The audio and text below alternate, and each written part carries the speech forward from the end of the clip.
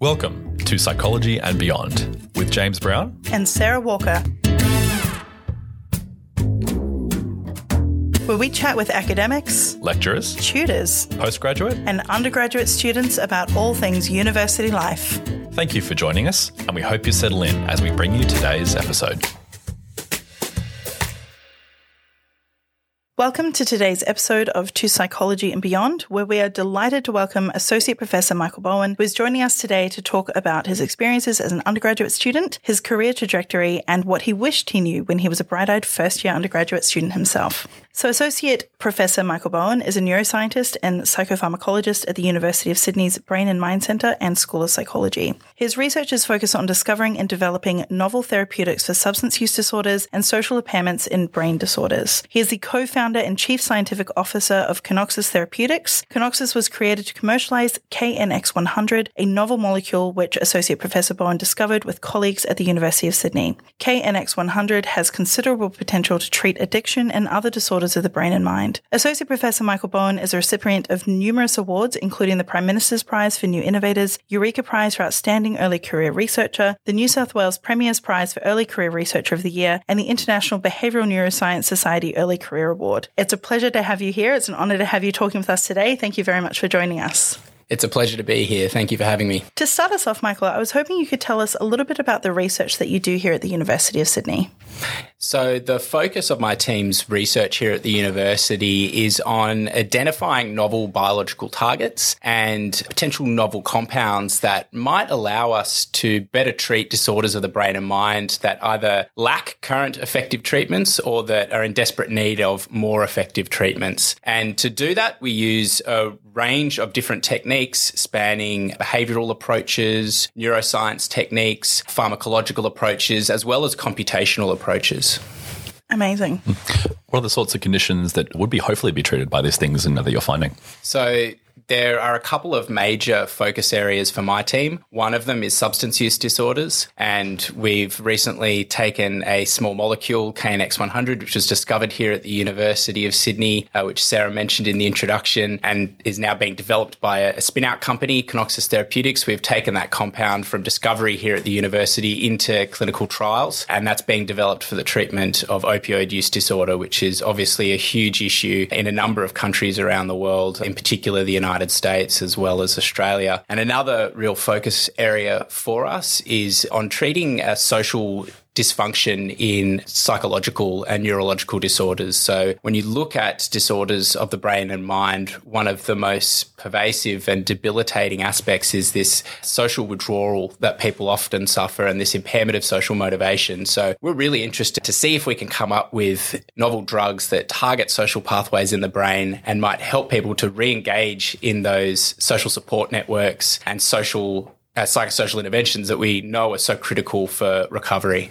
These are really important aspects of research, but also the applications of how we take our research out and make a difference out there in the world with that. What would you say in terms of how much your undergraduate experience perhaps influenced your career trajectory and the successes that you have now? These are huge successes. You've had such a stellar career trajectory so far. Absolutely. Undergraduate experiences influenced where I am today. And really, it was my undergraduate journey that set me on the path that I'm on now. Unlike some people, I didn't know exactly what I wanted to do, or probably didn't even really have a great idea at all when I set out on my undergraduate journey. I thought early on in my undergraduate degree that I wanted to do clin psych, then that morphed into, maybe medicine with a focus on brain-based specialty like neurology or neurosurgery, psychiatry. I sat the GAMSAT in my final year, had the marks to go off and do medicine, but I had this just growing need to try my hand at research, and I was becoming particularly increasingly drawn to behavioural neuroscience and to psychopharmacology, particularly this idea of, hey, can we come up with new therapeutics? Because so many of the disorders that I was really interested in treating didn't have effective treatments or had psychosocial interventions, but that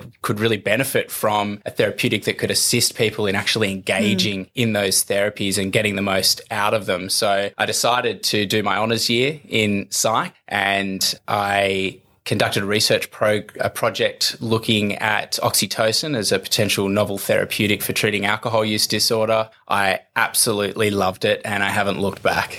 That's amazing. I think these trajectories are really important to talk about because so many students, I teach a lot of first-year students, and so many of them don't yet know what they want, and there seems to be a lot of stress around them not knowing yet what they really want to do. And I think it's really empowering for them to hear that you didn't either, and that it's a process of going through learning new things and finding where those passions lie. That is a really important part of what you end up doing as well. Absolutely. I couldn't agree more. If I were to give one piece of advice to undergraduates, it's try not to be too hyper-focused on every single thing you do in undergraduate being relevant or directly relevant in a very, very specific way to a very, very specific career path. Odds are you're going to have multiple careers in your lifetime. You may not even end up doing what you think you're going to do at the moment. I'm a case in point. Yep. And that's okay, though. Be comfortable with that and make sure that you make some room in your undergraduate degree to engage in curiosity-driven learning. Give yourself opportunities to develop those skills in how to think, how to go about solving problems, how to work with other people, how to be comfortable communicating with people from different disciplines. These are skills that are going to benefit you no matter what you end up doing in your career or multiple careers down the track. And I think the beauty of a psych major is that you do develop a lot of those skills that are highly transferable, whatever you end up doing. Yeah, absolutely. I believe you did your undergraduate studies here at the university. Yeah, I did, yes, right. Correct. How was your time specifically at the University of Sydney? Did you enjoy being here on campus? What was it like for you over those years?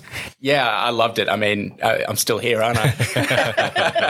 The dream. Thoroughly institutionalized. I did leave for a little while, but no, look, I loved it. It was fantastic. I really came into my own. I was all of a sudden in this place where people not only allowed you to think outside of the box and to think in a different way, they actively encouraged you and wanted you to do that. And I felt like I was finally able to express myself intellectually in a way that I hadn't been able to previously. Michael, you mentioned that advice that you would give to undergraduates would be to get involved and to not think too rigidly about every single thing that they're doing, that it must have a specific focus for some kind of specific end goal.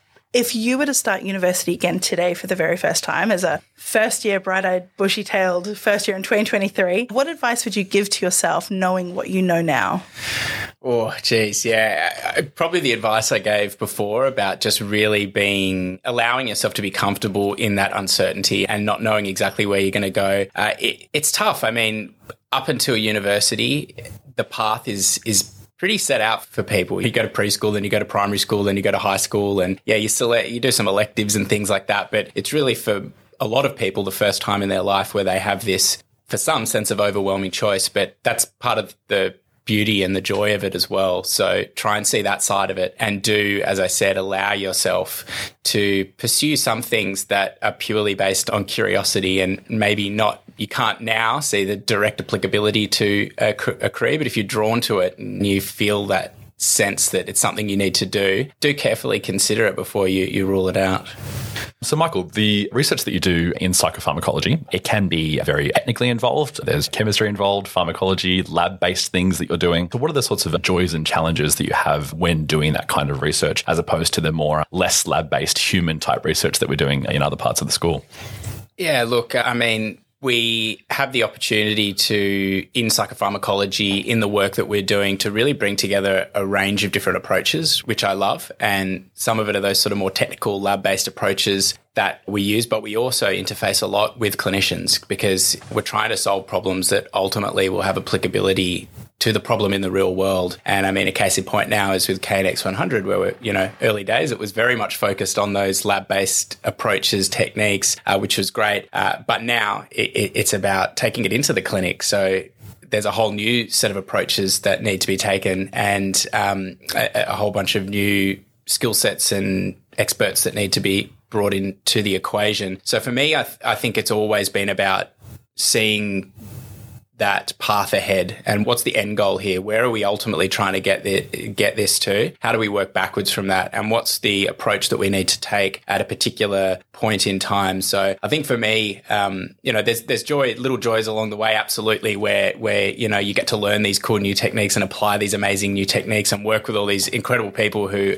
have joined the team that I lead who can do things that I can't do. It didn't even exist when I was doing my PhD, and that's amazing. And to be able to apply these techniques to what we're doing. But one thing I always say to people in the team is don't be too focused on a specific technique and using a specific technique. It should be what's the problem that we're trying to solve and what are the best techniques and approaches for answering that question, for solving that problem. Totally, yeah. That sounds like very good advice. A question that I have about psychopharmacology is something about your undergraduate experience and the things that you were interested in. Did you have an idea of, at the time in undergrad or honours, whenever it may have been, what you know about psychopharmacology research in your practice now? Was that idea in your head back then? Or has it been an entirely new, yes, I like doing labby stuff. Yes, I like doing this sort of psychopharmacology stuff, but I had no idea back then about all these other things and the external industry related things that I would be involved in or that I would be doing. Like, was that known to you back then? This comes as a surprise. Yeah, so I always had an inkling that if I stayed in academia, I'd be more of the kind of academic entrepreneurial mold. Sure. Because I really, like, publishing papers is great and it's a really important part of academia. And in some areas of research, that is the end goal and it's a very, very important end goal. But I feel like in my area of research where we're developing novel therapeutics, it should be a part of the process, but it shouldn't be the end goal. The end goal should actually be getting new therapeutics into the clinic, onto the market where they can help people. So that was always a driving force in my thinking and my approach. And I really went into my career very early on with that approach in mind. I got a patent out of my honours research that ended up being licensed to a US biotech company. So I think definitely I've had that kind of, I don't know if it's just inbuilt or whatever, but it's the approach that I've taken from a very early stage in my career. I think that approach, that entrepreneurial spirit really shows in your career trajectory and all of the awards that you've won, which is hugely impressive. As a young aspiring academic, it's awesome. It's awesome to see that kind of trajectory is possible. So hopefully some of our first You're making me blush. No, I'm so sorry. That's so terrible. It's really awesome. It's really, it's really inspiring. Yeah. On the thing you just mentioned about coming up with these novel therapeutics and getting them out there into the health field so that people are using them and or like they're being used for people to help them with their conditions, whatever it may be. I imagine then that involves a lot of interaction with government, regulation, health bodies and this sort of thing. What has that experience been like dealing with, I guess it would be federal governments, I guess, in Australia dealing tough with. Question, James, tough question. What's the, I guess everyone should know this acronym. TGA, there we go. Therapeutic Goods Administration. Yes. Yes, I guess you would deal with them a lot and what that experience is like. Yeah, so we deal at the moment more with the US equivalent of the TGA, which is the FDA, the Food and Drug Administration. And our interactions with them are essential. You have to go through these regulatory approval processes for very good reason. It's a challenging process, but a really rewarding one as well. We put in our IND, which is what stands for an investigational new drug application to the FDA in 2021, end of 2021. That's one of two major regulatory hurdles to getting a new drug to market. The next one is the NDA, which is a new drug application, which is basically if you get through that, your drug's on the market. The IND is what you have to get to go into clinical trials. It was literally thousands of pages. I thought writing NHMRC grants was tough slog, and NIH grants, they were absolutely nothing compared to this. And it was just a huge team effort to get that in. And it was really about summarizing years and years and years and years of work and putting all of that data to the regulatory agency and putting forward our case and our plan for moving forward. So it was a very challenging process, but a really rewarding one in the end. And as I said, we're in clinical trials now, so it was a very much worthwhile process. Totally, yeah. And in addition to that, though, we also have opportunities to work with government and government agencies in other ways. So we do a lot of work with the US National Institutes of Health, in particular the Institute on Drug Abuse and the National Institute on Alcohol and Alcohol Abuse. They've been huge supporters of our program for many years, and we work very closely with them in the development of KNX100 as well as on some earlier stage compounds that are coming through the pipeline. Awesome. Yeah. how does collaboration work in that sort of sense? There's these private research companies that are coming up with these things, but then it's like they're competing, I guess, against each other and that sort of stuff. Look, I actually think it's a bit of a misconception that because you're commercializing a compound that collaboration goes by the wayside. I've collaborated more extensively on KNX 100 than I have on anything in my career, and in terms of the breadth of collaborations, it spans working with government agencies like the NIH, which I just mentioned before. We have collaborations with multiple universities across Australia and globally. We work with a range of other companies to help develop our compound. The network of collaborations really does span the globe and is so extensive. So that's actually been one of the joys of working on this compound, is that opportunity to collaborate and to collaborate academically and with other academics, but also at a whole other level that you don't usually get to if you're working in a purely academic context, just because you don't have the resources and the scale required to do that kind of work on that level, usually, if you're working on a purely academic program funded through the traditional funding mechanisms. Totally, yeah. For our listeners, whether they're first years or first year students or other years in undergraduate or postgrads or seasoned professors, what would be your advice to anyone who is interested in the kind of work that you do and wanting to potentially move in this kind of direction? What would...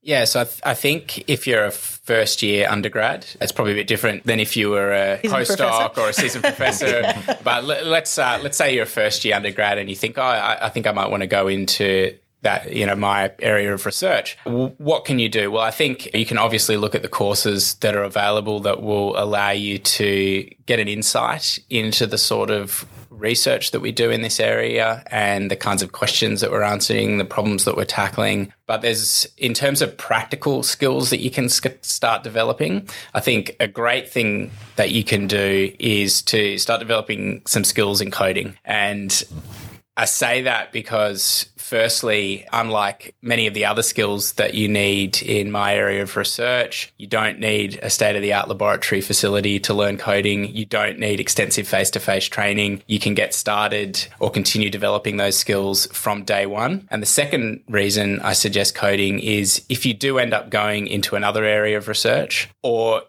if you don't go into research at all, it's highly likely it's going to still be really valuable and that you're not going to regret investing the time into developing some coding skills. So in terms of coding, would you be thinking about any specific types of languages, like whether you're using Python or anything like that? Or if you're running statistics, you use programs like R, or what kinds of programming things would you do? Excellent question. And I would suggest for my area of research, Python and R are extremely useful, and they're also pretty useful in a whole heap of other areas as well. So I think you'd be pretty hard to do wrong if you started learning those coding languages. Yeah. Python's more flexible, R's better for stats. Yep. Yeah, they're both great. Python's a bit easier, so if you're starting out for the first time, maybe kick off with that. But and it really is useful. I mean, my coding skills are absolutely rank amateur compared to some of the folks in my team who are just absolute whizzes. And if I look back now and I think, gosh, I really wish I got into this earlier on, but it wasn't as highly desirable as it is now. And I think it's moving towards where it's almost essential in a pretty wide range of areas of research now, and very useful outside of research as well. Yeah.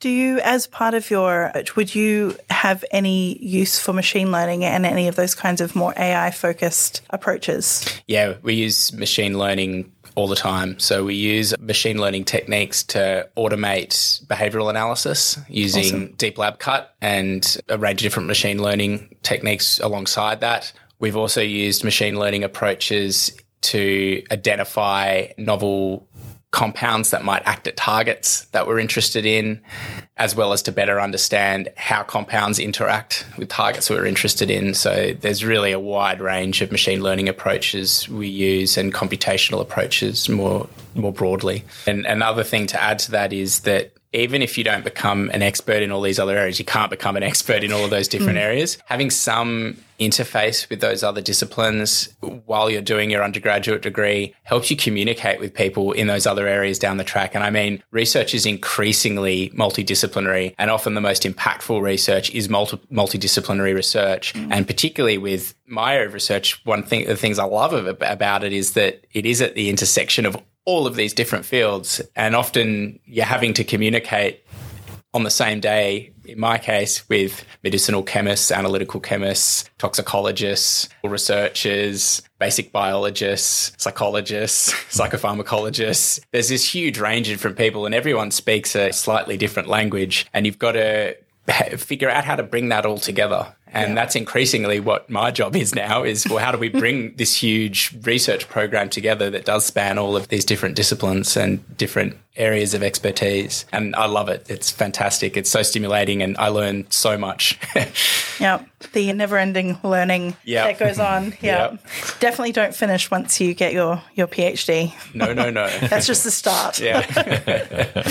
What are some challenges that maybe the field of psychopharmacology faces in Australia and or just in the world in terms of, I don't know, regulation, things that governments could be doing? I guess funding is always a thing, that more money in order to do the research. But are there other sorts of challenges and roadblocks that the field faces, that if people aren't moving into psychopharmacology but moving into policy and or government and or other things, what they might be able to do to foster these sorts of developments and things that are happening in the field? The goal for me is to get a drug to market that's going to help people, that's in an area where I feel like the pharmaceutical industry doesn't have a lot of activity, and where those people are probably going to continue on suffering without at least some hope if we don't jump in there and do something. That's my driving goal. Now, in terms of getting there, you've got to break that down into manageable steps.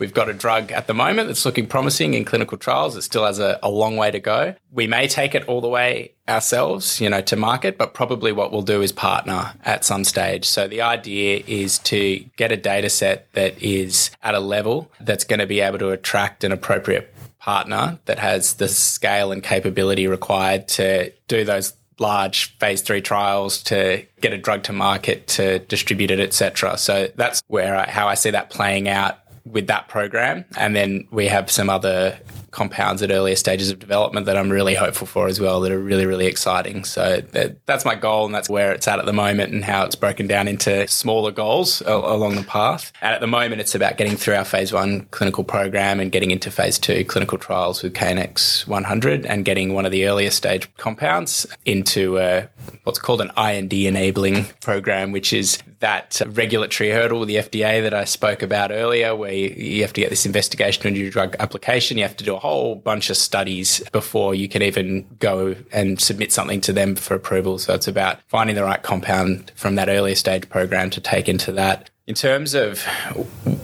the current climate for research in Australia and psychopharmacological research and what governments can do, you mentioned funding, and I know everyone always mentions funding, but I think it really is core to not just psychopharmacology research, but research more broadly in Australia, and getting the balance right between funding for basic research and funding for more applied research. Because ultimately, if you don't fund the start of that pipeline, you run out of things to apply and to commercialize. So it's so important that the balance of funding is right. And I feel like it's not there at the moment, the balance, and we need to figure out how to get it there. The other thing that is needed on the applied side is more and more investors to start investing in research and investing in commercializing research. Australia has traditionally been very conservative. People like investing in banks, in mining companies, in flipping houses. But that's changing, and it's changing in a big way. And we have an incredible group of investors supporting us at Kinoxis, and we wouldn't be where we are today without those investors. And there's also increasingly large institutional investors investing in higher risk, but potentially very impactful and very important opportunities in Australia. We recently, our lead investor UniSeed recently had UniSuper come on board and back them in a big way. There are other super funds getting into investing, commercializing cutting edge research. So I think things are looking really good. They're looking promising in Australia on that front. We've got to keep making sure that what governments do is keep supporting more and more investment funds going to that and those sorts of opportunities. Totally, yeah. So one final question for you, and this is possibly the most important question that you're going to be asked today, or potentially in your entire life. But that is, if you were to listen to one song for the rest of your days, what would that one song be? Oh, that is a tough one. It can be a medley. That is tough. And what a horrible fate that would be. Yeah, absolutely. Gosh. Look, if I had to choose one song, I am a sucker for a classic, so let's go with Rolling Stones. You can't always get what you want. I like that. Very appropriate. You can't always get what you want. I've got this one damn song. Nice. That's good. That's awesome. Thank you so much for joining us today and talking about your research, your advice for undergrads, your undergraduate experience, and the amazing things that you have coming up in the pipeline. It's really exciting to hear these various things that you have going on. Thank you so much for joining James and I on today's episode of To Psychology and Beyond. Thanks, Michael. Thanks for having me. It's been great fun. Thank you. This podcast was created with support from the University of Sydney's Student Life Grants program, but it was independently created and released by the individual authors without the involvement or editorial control of the University of Sydney itself. The opinions expressed in this podcast were those of the individuals and do not necessarily reflect the opinions of the University of Sydney.